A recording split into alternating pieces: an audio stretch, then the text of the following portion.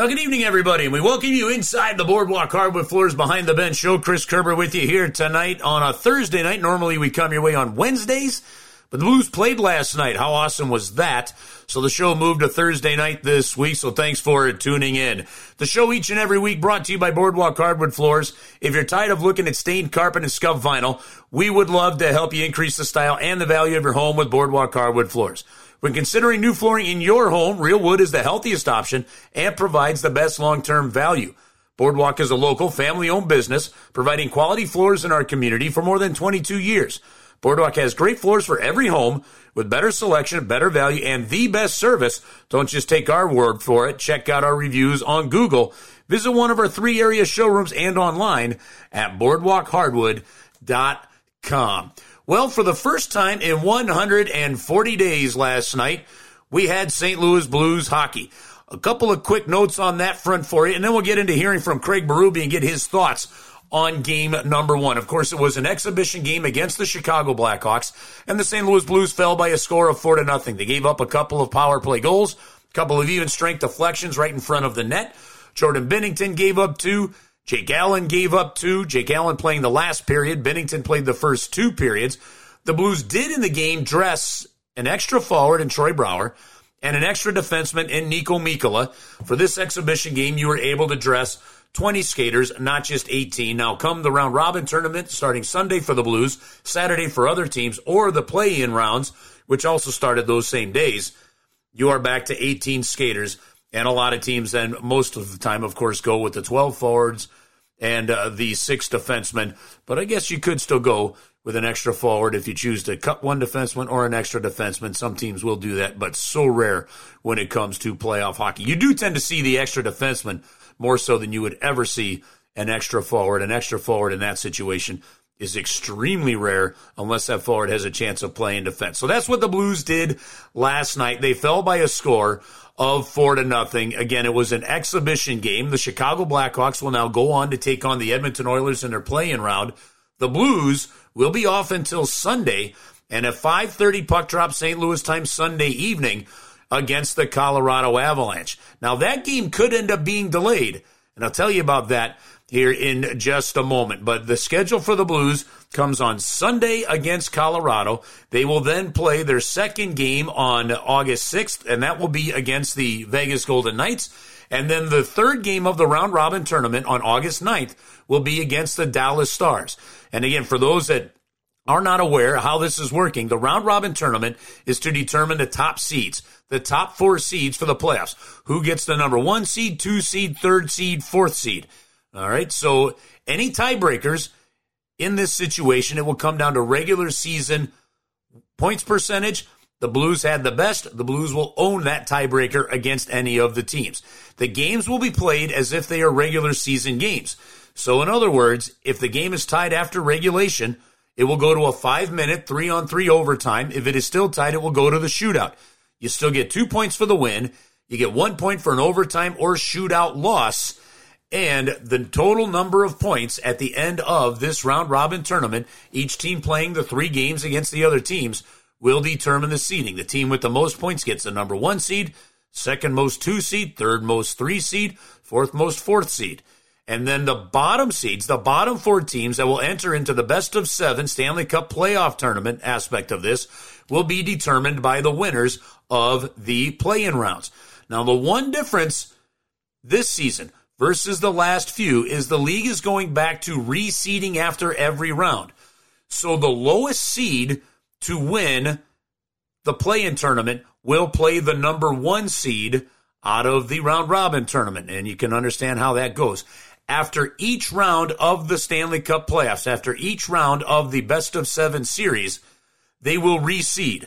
So the highest remaining seed will always play the lowest remaining seed, and so on, and that's how that will go. Now, I mentioned how the game could be delayed. One of the interesting aspects of this is because you are playing games all day long in the rink in Toronto and doing the same thing at Rogers Place in Edmonton, if the game in front of you ends up going long, it could push your game back a little bit. It's something the league knows that could happen. So in this case on Sunday, the game that the St. Louis Blues will be waiting to end is the game with the Nashville Predators. It's a play-in round. That game, because it's a play-in round, is going to be handled like playoff hockey. So if they go to overtime, they play a full period until somebody scores. If nobody scores, another 15-minute intermission, another full period of hockey comes after that. So if you end up going a full period of overtime, there's no doubt you are going to be pushing the games behind you back just a little bit, if not more. The league figures it's going to take them about an hour to change things over from the signage to the cleanliness of some rooms, the benches areas, that kind of stuff. And so because of that, it could take them 45 minutes an hour just to get the other teams back on the ice for warm-ups. So again, we could be, for the first time ever, dealing with, I guess, what we'll call rain delays, for lack of a better way of putting it, but one that everyone's aware of in the sport of hockey. So that'll be something fun to watch. But assuming there's no delays, and assuming the Nashville Predators game goes off just fine, we'll have the pregame show at 4:30 and the drop of the puck at 5:30 on Sunday night. All right, let's get back to last night's game. Blues played the Blackhawks.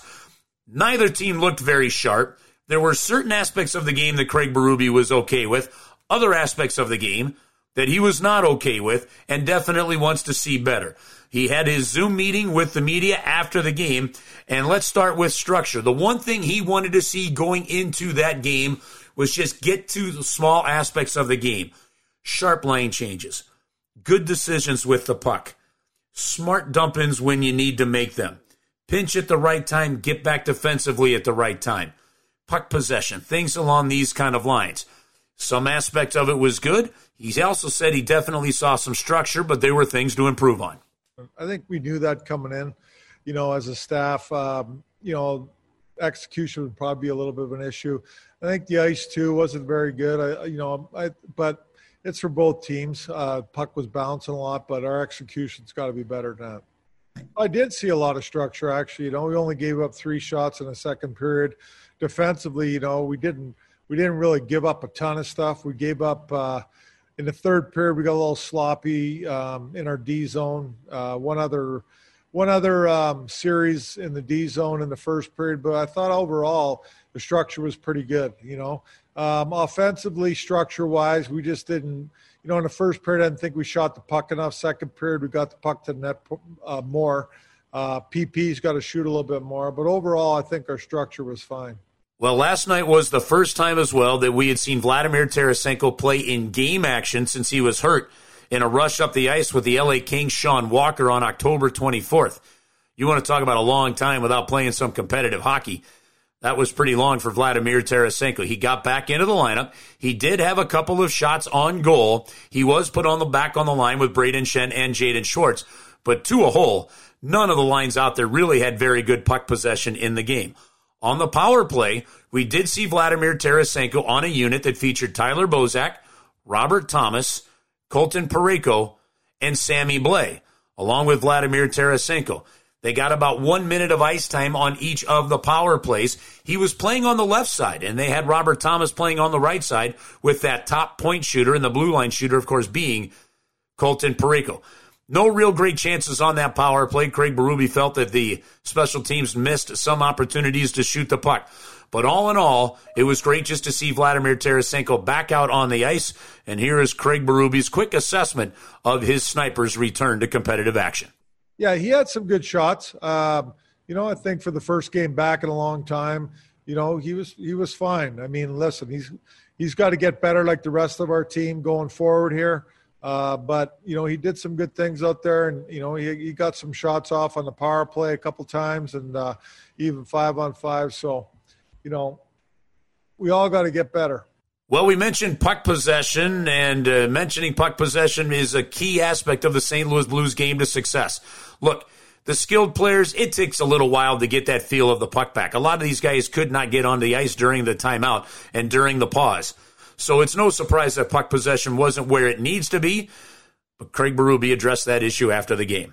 Well, we had spurts of it, but overall it wasn't good enough. Like I said, I didn't think that we possessed the puck enough, and when we did have it, our execution wasn't good, so we ended up giving it back to them. Unforced errors. I think once the real games start, it's, we're going to be better for sure. And we're going to possess that puck more for sure. But I would have liked to see more of it tonight. Now, one of the things that is going to be an interesting thing to keep an eye on is quality of ice. Is it smooth? Is it good? Does it get slushy with being in the summertime versus the wintertime? How's the humidity in the rink? There was plenty of people talking yesterday about the ice quality in Edmonton not being all that good. And some of it could be just getting the ice ready now with team after team after team getting a chance to skate on it. But again, simple plays, smart plays, part of the key. Craig Berube addressed the ice surface, and yes, it is something that could be a factor throughout this tournament. It could be for sure. I would think it would be. I think that we got to really definitely pay attention to that, play a simpler style of hockey. I think we're getting a little too cute tonight at times with the puck. Again, it wasn't sitting flat. Execution was not very good. And finally, when you break down any hockey game, you break down special teams, you break down goaltending, and Craig Berube addressed the power play, the penalty kill, and Jordan Binnington's 2-period in net. Well, like I said, on a power play, we didn't shoot the puck enough. We didn't get it to the net enough. We had a couple chances, but not enough. And then on the power play, the one's a bad break, and the other one we got caught, coming in the zone there off an entry play and didn't cover the middle of the ice good enough, and they scored. So, there's some good things for sure on the PK, and there were some good things in the power play, but we got to get better. Benner was fine for me. We let a couple backdoor plays happen, which shouldn't have happened. He made some nice saves in the first period there. So Benner looked sharp to me. I thought that he played the puck extremely well tonight, got out on pucks and stopped them behind the net early on in the game, which is important. Well, there you have it. There's some thoughts from the head coach of the St. Louis Blues, Craig Berube, after the exhibition game last night. They will have practices over the next few days. Tough situation for the Blues coach to manage, as they, of course, do not play until Sunday evening and then only play once during the week before they play their third game on the 9th. So the 2nd, the 6th, and the 9th are the schedule for the Blues, Colorado, Vegas, and Dallas, respectively, on those dates. And our next broadcast is going to come your way with a 4:30 pregame and a 5:30 faceoff on Sunday night. You're listening to the Boardwalk Hardwood Floors Behind the Bench show. When we come back, we're going to bring in my partner, Joe Vitale. Bumps and bruises, and just getting back at it. Where do you feel it the most, and how do you recover from it? We're going to talk about that, plus we'll get into some detail on the expectations of Sunday night's game against the Colorado Avalanche. That's coming up next, right here on the Boardwalk Hardwood Floors Behind the Bench show on 101 ESPN. All right, well, we welcome you back into the Boardwalk Hardwood Floors Behind the Bench show. If you're tired of looking at stained carpet and scuffed vinyl, we would love to help you increase the style and the value of your home with Boardwalk Hardwood Floors. When considering new flooring in your home, real wood is the healthiest option and provides the best long-term value. Boardwalk is a local, family-owned business providing quality floors in our community for more than 22 years. Boardwalk has great floors for every home with better selection, better value, and the best service. Don't just take our word for it. Check out the reviews on Google. Visit one of our 3 area showrooms and online at boardwalkhardwood.com. Well, as we continue with the show, let's bring in my broadcast partner, Joe Vitale, get his thoughts on last night's game. And now we really get to gear up and look ahead towards Sunday's game against the Colorado Avalanche. And, Joe, in the end, did much surprise you with what you saw last night? Well, Curbs, no, not at all, actually. And I know that was the tone for Craig Berube. We got the sense from Alex Pietrangelo that we just didn't know. Players didn't know, coaches didn't know, broadcasters didn't know, and certainly fans didn't know. But one thing was certain, and it was really what Craig Berube summed up as we talked to him yesterday morning before the game, and that was the goal of the game is to stay healthy. And at the end of the game, we saw a couple players kind of wobble down that runway to the locker room. You get a little nervous when you see Carl Gunnarsson, Sammy Blais, some big pieces of this team, and you start getting a little nervous, but then you see them coming back out and you thank your lucky stars. And at the end of the night, it does appear that all 20 players were healthy and are ready to go now for Sunday. So it did not surprise me one bit, the sloppiness, the lack of execution, because I tell you what, these poor players have been literally sitting on their butts doing nothing for 4 straight months. So I can't imagine how hard that must have been to get up for a game last night. And at the same time, when Craig Berube talked to the media afterwards, and we aired this in the first segment of the show, there were certain aspects of execution that he did see. There were some smart plays with the puck. There were certain things that he did like along those lines. He's just a very realistic coach and understands the process and time that it takes to get to a game, isn't he? Well, I think that it's important that the message is you stay positive to some degree. I think that it would have been, I'd say shameful to some degree and unprofessional, and he knows this, to go in there and rip his team that it wasn't what they wanted and you lose to, for lack of better terms, maybe the worst team in the Western Conference right now. But he didn't do that. You stay positive. Yes, there are things to take away that were good. Opening that game last night, Curbs, we were calling it there from Centene. I was really impressed by the goalie to defense exchange. You have the Blackhawks dumping pucks in. You got Jordan Binnington, who was great behind the net, stopping pucks. He's got his head up. You hear the defensemen, they're coming back. The feet are up the ice. They're looking. They're scanning.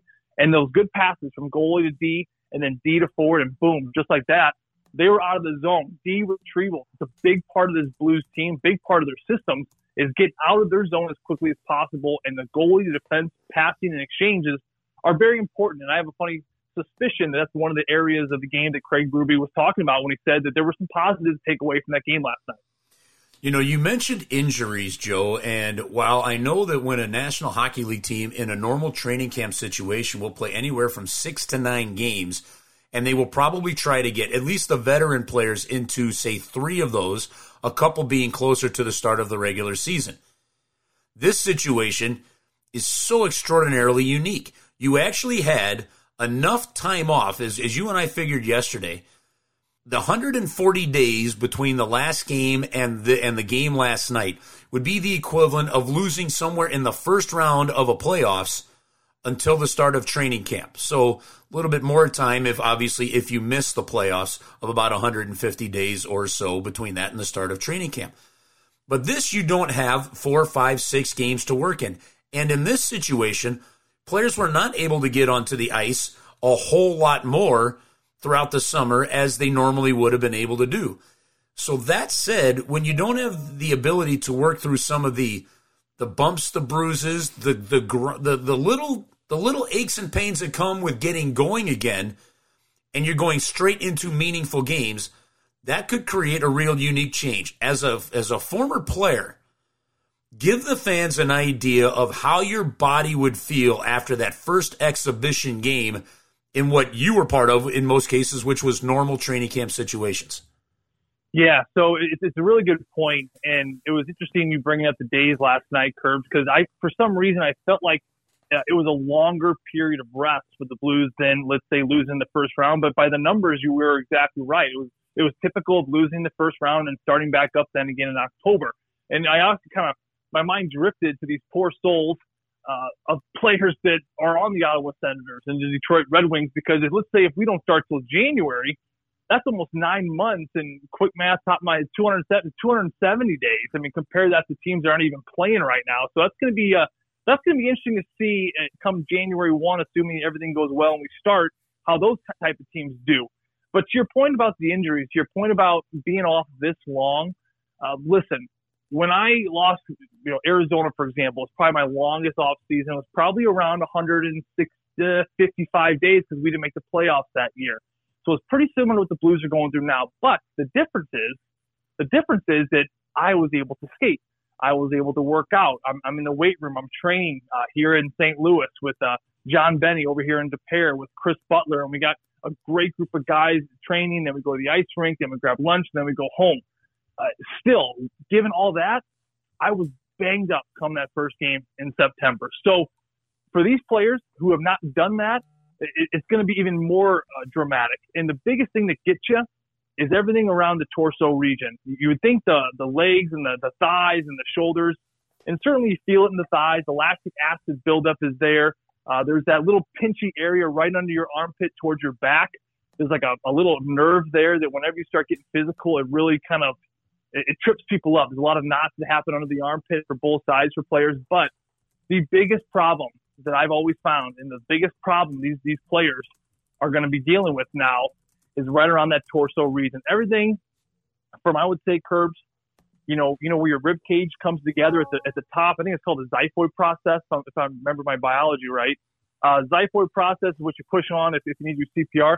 So right around where the rib cage connects at the chest, all the way down probably to your hip bones. And that's the area. The abs, the low back, the QL, which is a muscle in the back. A lot of players, those get really tight. There's also a psoas ligament, which is right through your six-pack. Or your you curved your six-pack of flubber. You mean no. Let's get that right.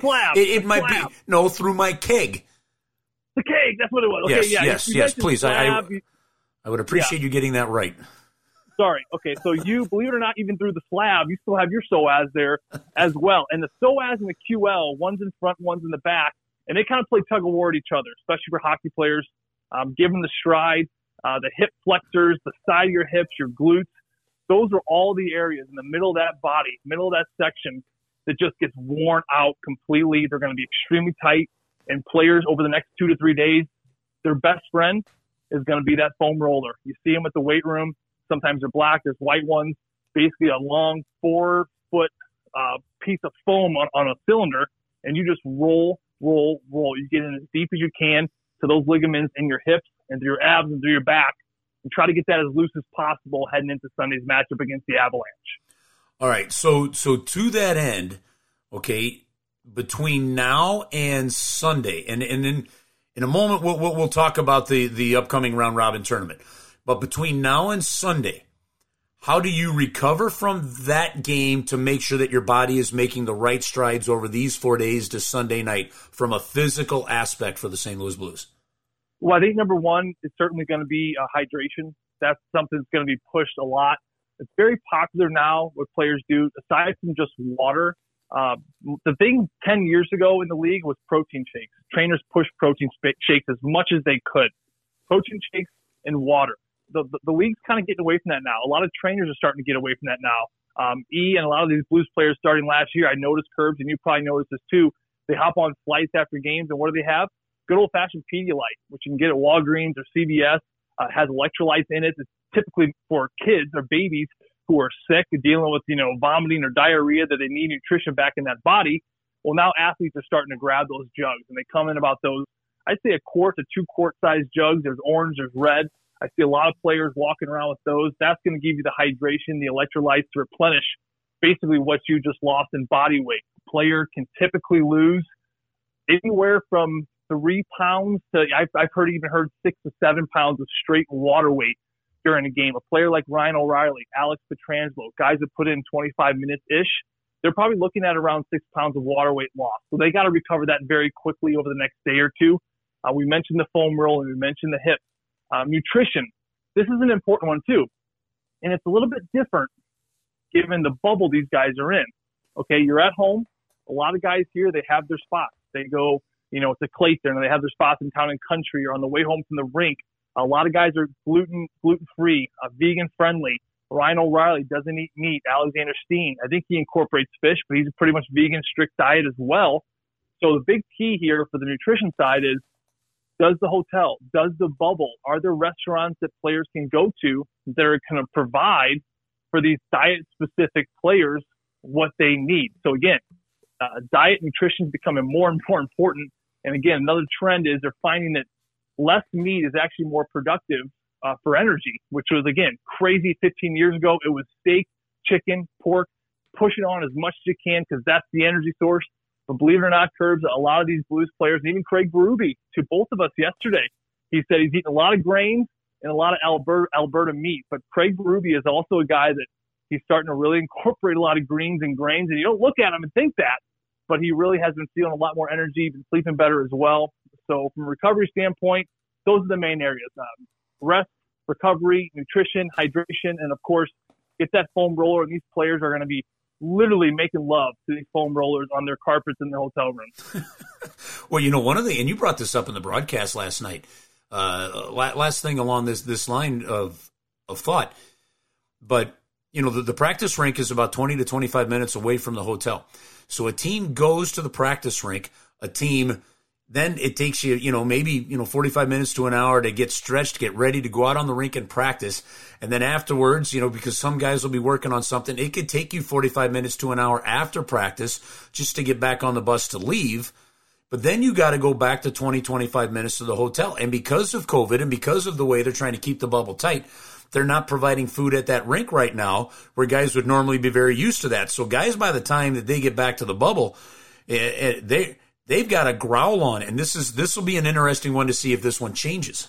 It's a really good point, and I'm glad you brought that up because, again, that gets back to the nutrition and maybe how these players are going to be thrown off their routines a little bit. Now, I guess the positive curves is they're not just picking on the St. Louis Blues. This is every team. So every team is going through the same hurdles, but at the same time, it does make you think that is the league going to step in at some point if enough players have a problem with it, which I believe they do. I've talked to two of them that do not like that system.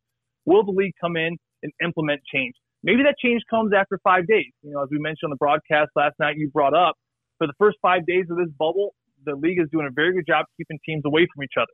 After 5 days, assuming there's no positive test, maybe they're going to let the teams mingle a little bit more. You can go out with a friend from Colorado, no big deal. So maybe that rule change as far as meals after practices will kind of loosen up a little bit after this 5-day swing. At least we're hoping. The players are certainly hoping for it.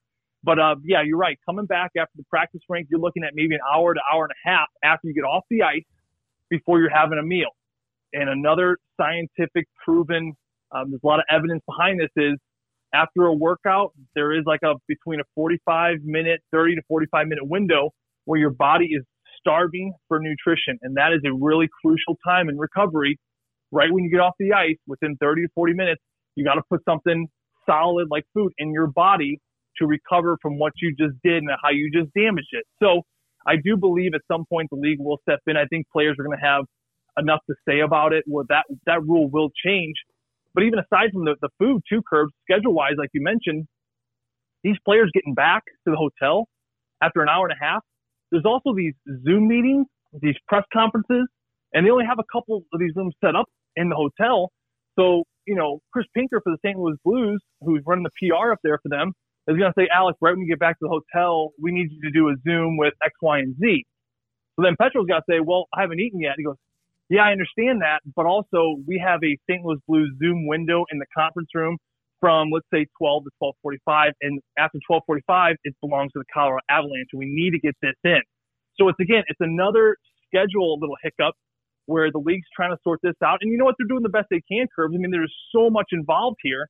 But these are all little wrinkles that I believe will get ironed out because these players are coming back to hotels. They have requirements they have to do for the league, for their teams, Zoom meetings being one of them, that, again, are kind of messing with the routine of things. But as this continues to progress, and the other thing, too, as more teams get eliminated, which we can see as early as late next week, maybe the rules start to loosen up a little bit.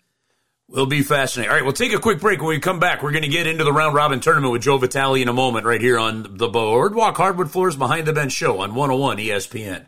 And welcome back into the Boardwalk Hardwood Floors Behind the Bench Show. There's pretty fascinating stuff just in terms of how players are going to try and make sure that the body recovers while living in the bubble. Stay tuned in our final segment of the show.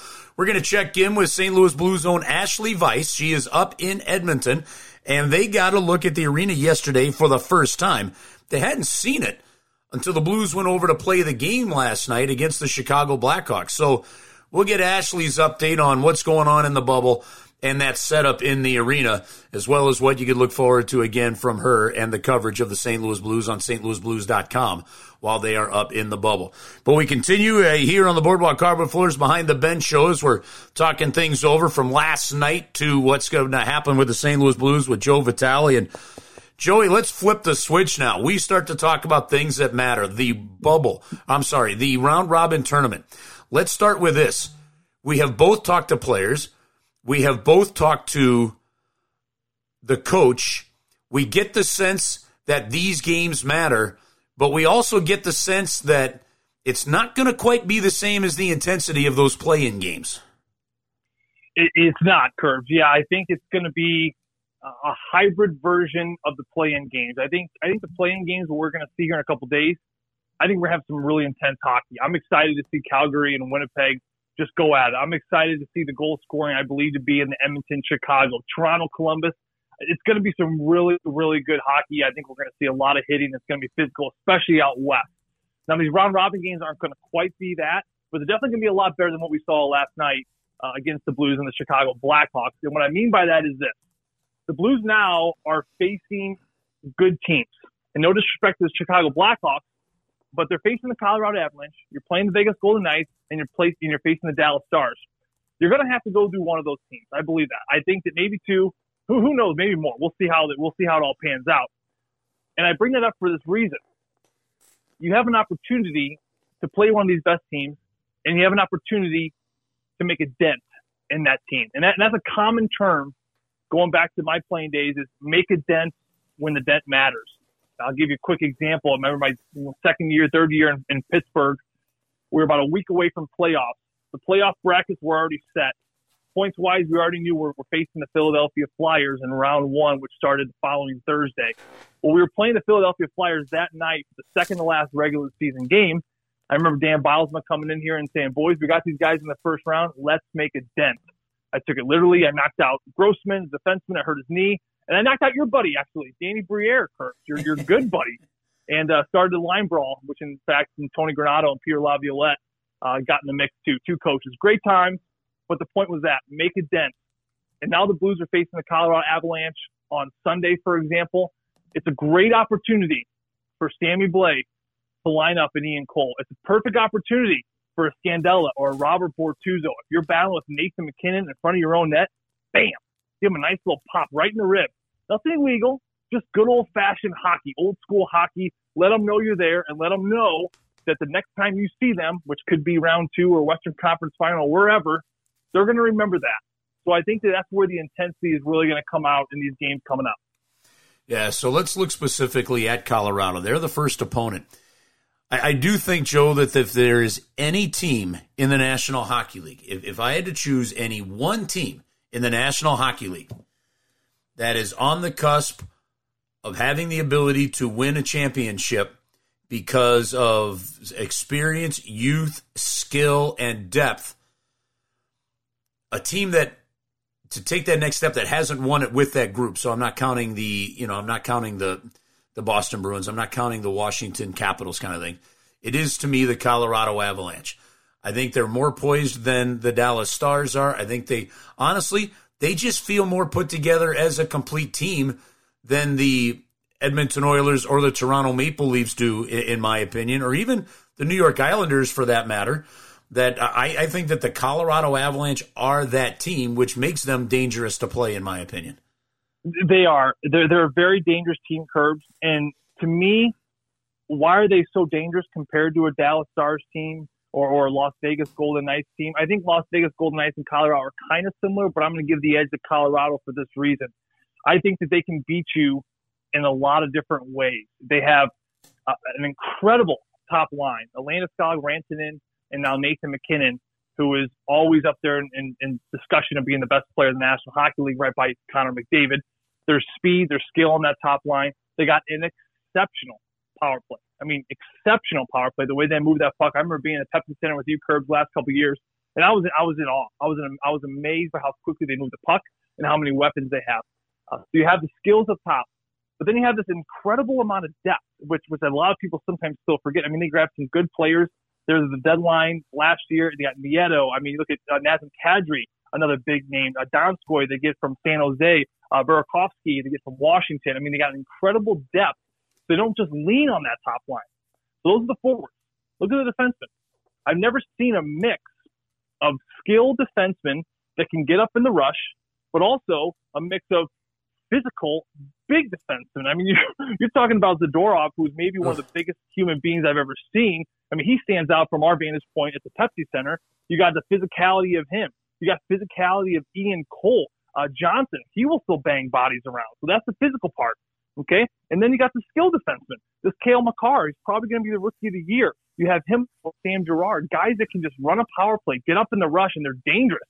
So again, mix of forwards, mix of D. The only weak spot, the only spot I don't like about Colorado, I think the Blues will always have an advantage on, as well as probably the Vegas Golden Knights, and maybe and definitely the Dallas Stars, is goaltending. I think they're probably going to go with Philip Grubauer, who has had kind of Blues number here and there in better parts the last couple of years.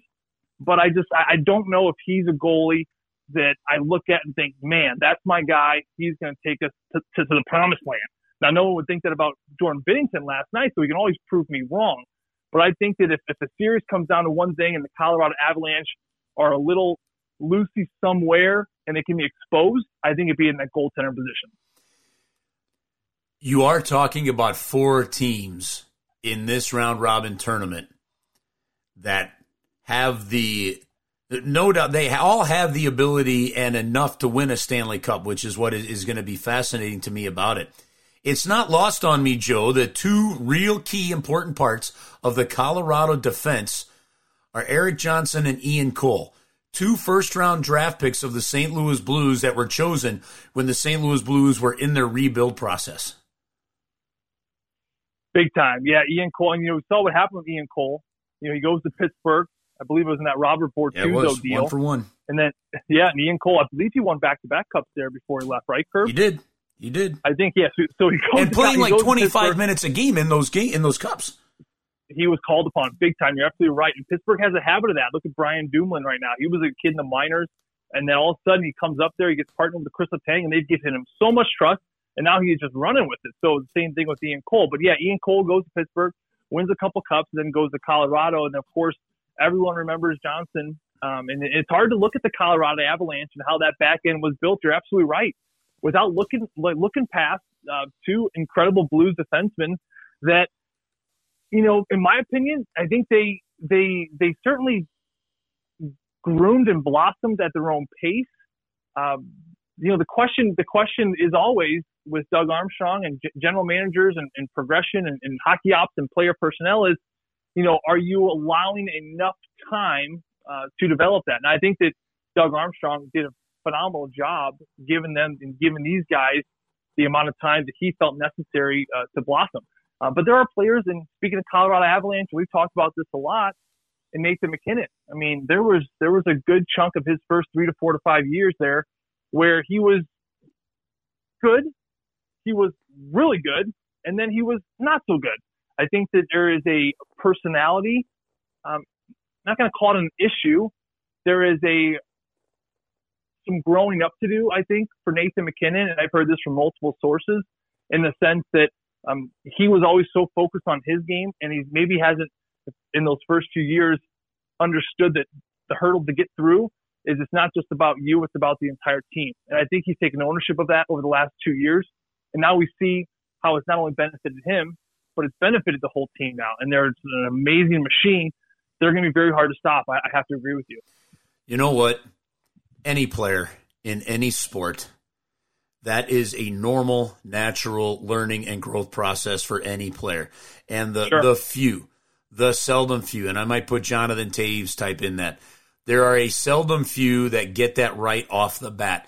Even some of the most skilled players, it takes a while to understand that. So it's, that's really not a surprise. And that's why, as you mentioned, general managers and coaches, you have to have some time and you have to have some patience to let that stuff come through and to let that stuff develop. Joe, this one ought to be a heck of a lot of fun. Let's watch some games over the next couple of days. We'll be able to start, August 1st, start watching games that count, whether it's the play-in games or whether it's the round-robin games, and then we'll get back out to our studios at Centene and get to work again on Sunday night, bud. That'll be fun.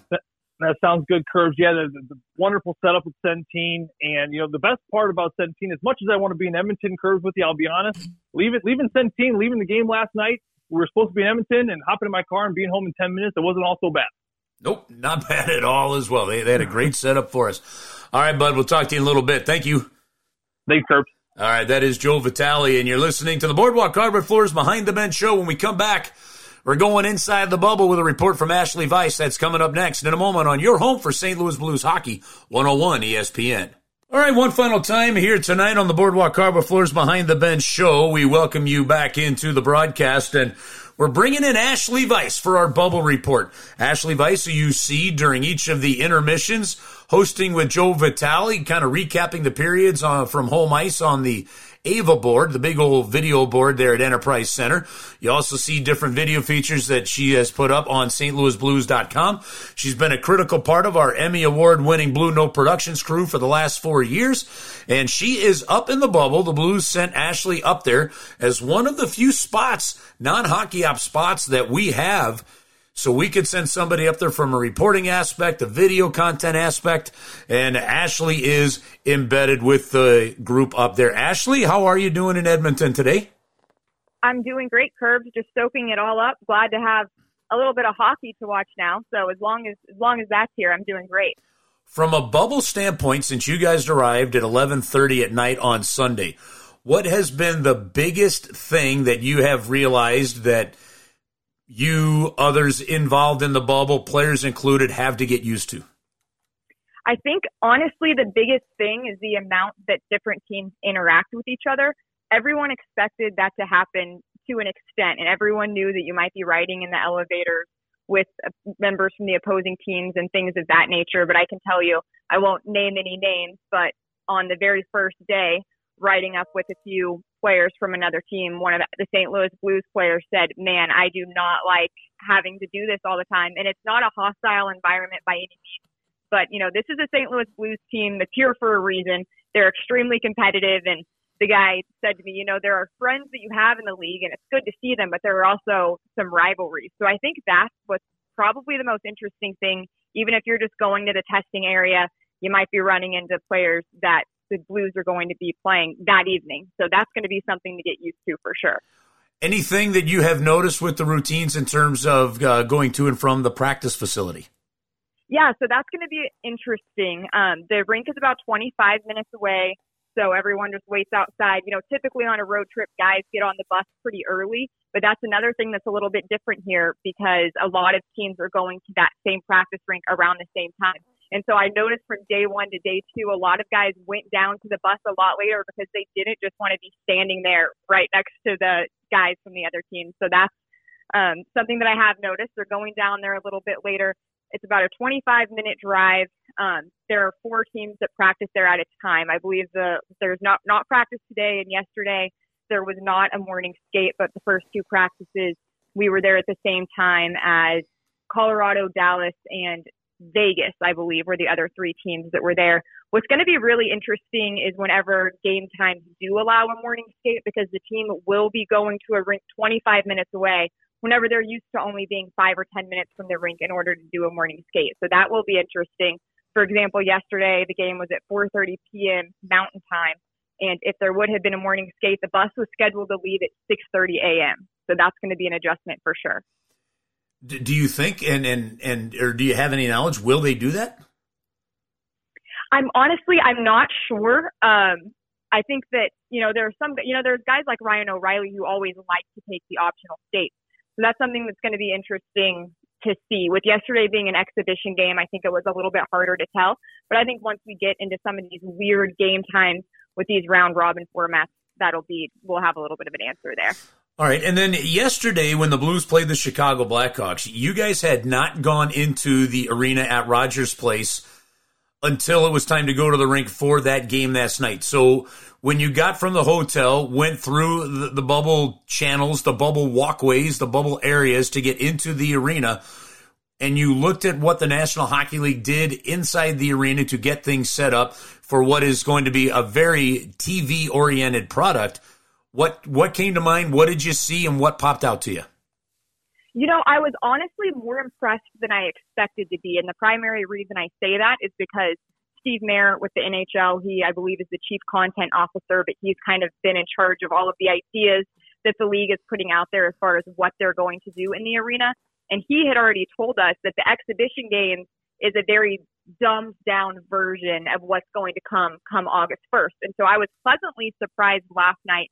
You could probably see on TV that there were the LED screens everywhere. Right. Something that I noticed right off the hop during warm-ups was that they have the volume of the music cranked up just like if you're in a game at a packed Enterprise Center. So that was good. And honestly, the volume of the music, I felt like really did help the energy a little bit.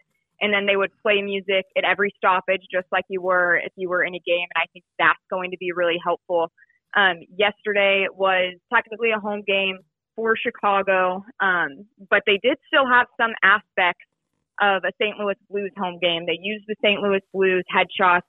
You might have noticed whenever the Blues had a power play that they were playing the power play song. Before warm-ups began, I did hear them testing some things. I heard the little Towel Man ding going. Unfortunately, they didn't get to play that based on the results of last night's game. But I was pleasantly surprised. I think it's going to be interesting to see what they do in order to crank it up once the round robin games begin. I know they have country roads planned and things like that. So that'll be interesting. And what were your impressions of a National Hockey League game with no fans in the building? It was strange, without a doubt. Like I said, I think the volume of which they were playing the music did make up for that energy a little bit. But again, I also think it's something where it was a little bit harder to tell since it was an exhibition game. It was a little bit of a slower game. I think you could tell. So I think that come Saturday and Sunday when these round robin games begin, and these are meaningful games that everyone wants to win to get the best seeding possible, to get the best matchups possible, I think that is when we will really have an idea of how different this is going to be. Ashley, that's one awesome bubble report. Thank you very much. Thanks, Curb. So that is Ashley Weiss. She is embedded with the team in the St. Louis Blues up there in the bubble in Edmonton, and let's hope she's up there for a long time, at least through the first week of October. That would mean the Blues will have made it to the Stanley Cup final and hopefully a repeat champion for the Stanley Cup. But our next broadcast comes your way on Sunday night, 4:30 pregame show, a 5:30 face-off. We will broadcast the games from the E&B Granite Studios out at the Centene Community Ice Center. Ashley will have coverage of the team from up in Edmonton, and we're going to try to check in with Ashley during one of the intermissions as well on that. So for the rest of the week, have a great week. Stay tuned to stlouisblues.com for all your St. Louis Blues information.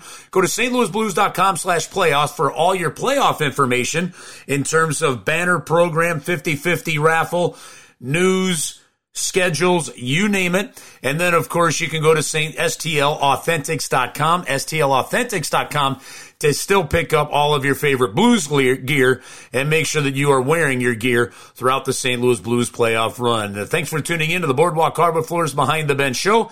I'm Chris Kerber. Have a great rest of your week, everybody, and we'll bring you to the rink next time here on 101 ESPN.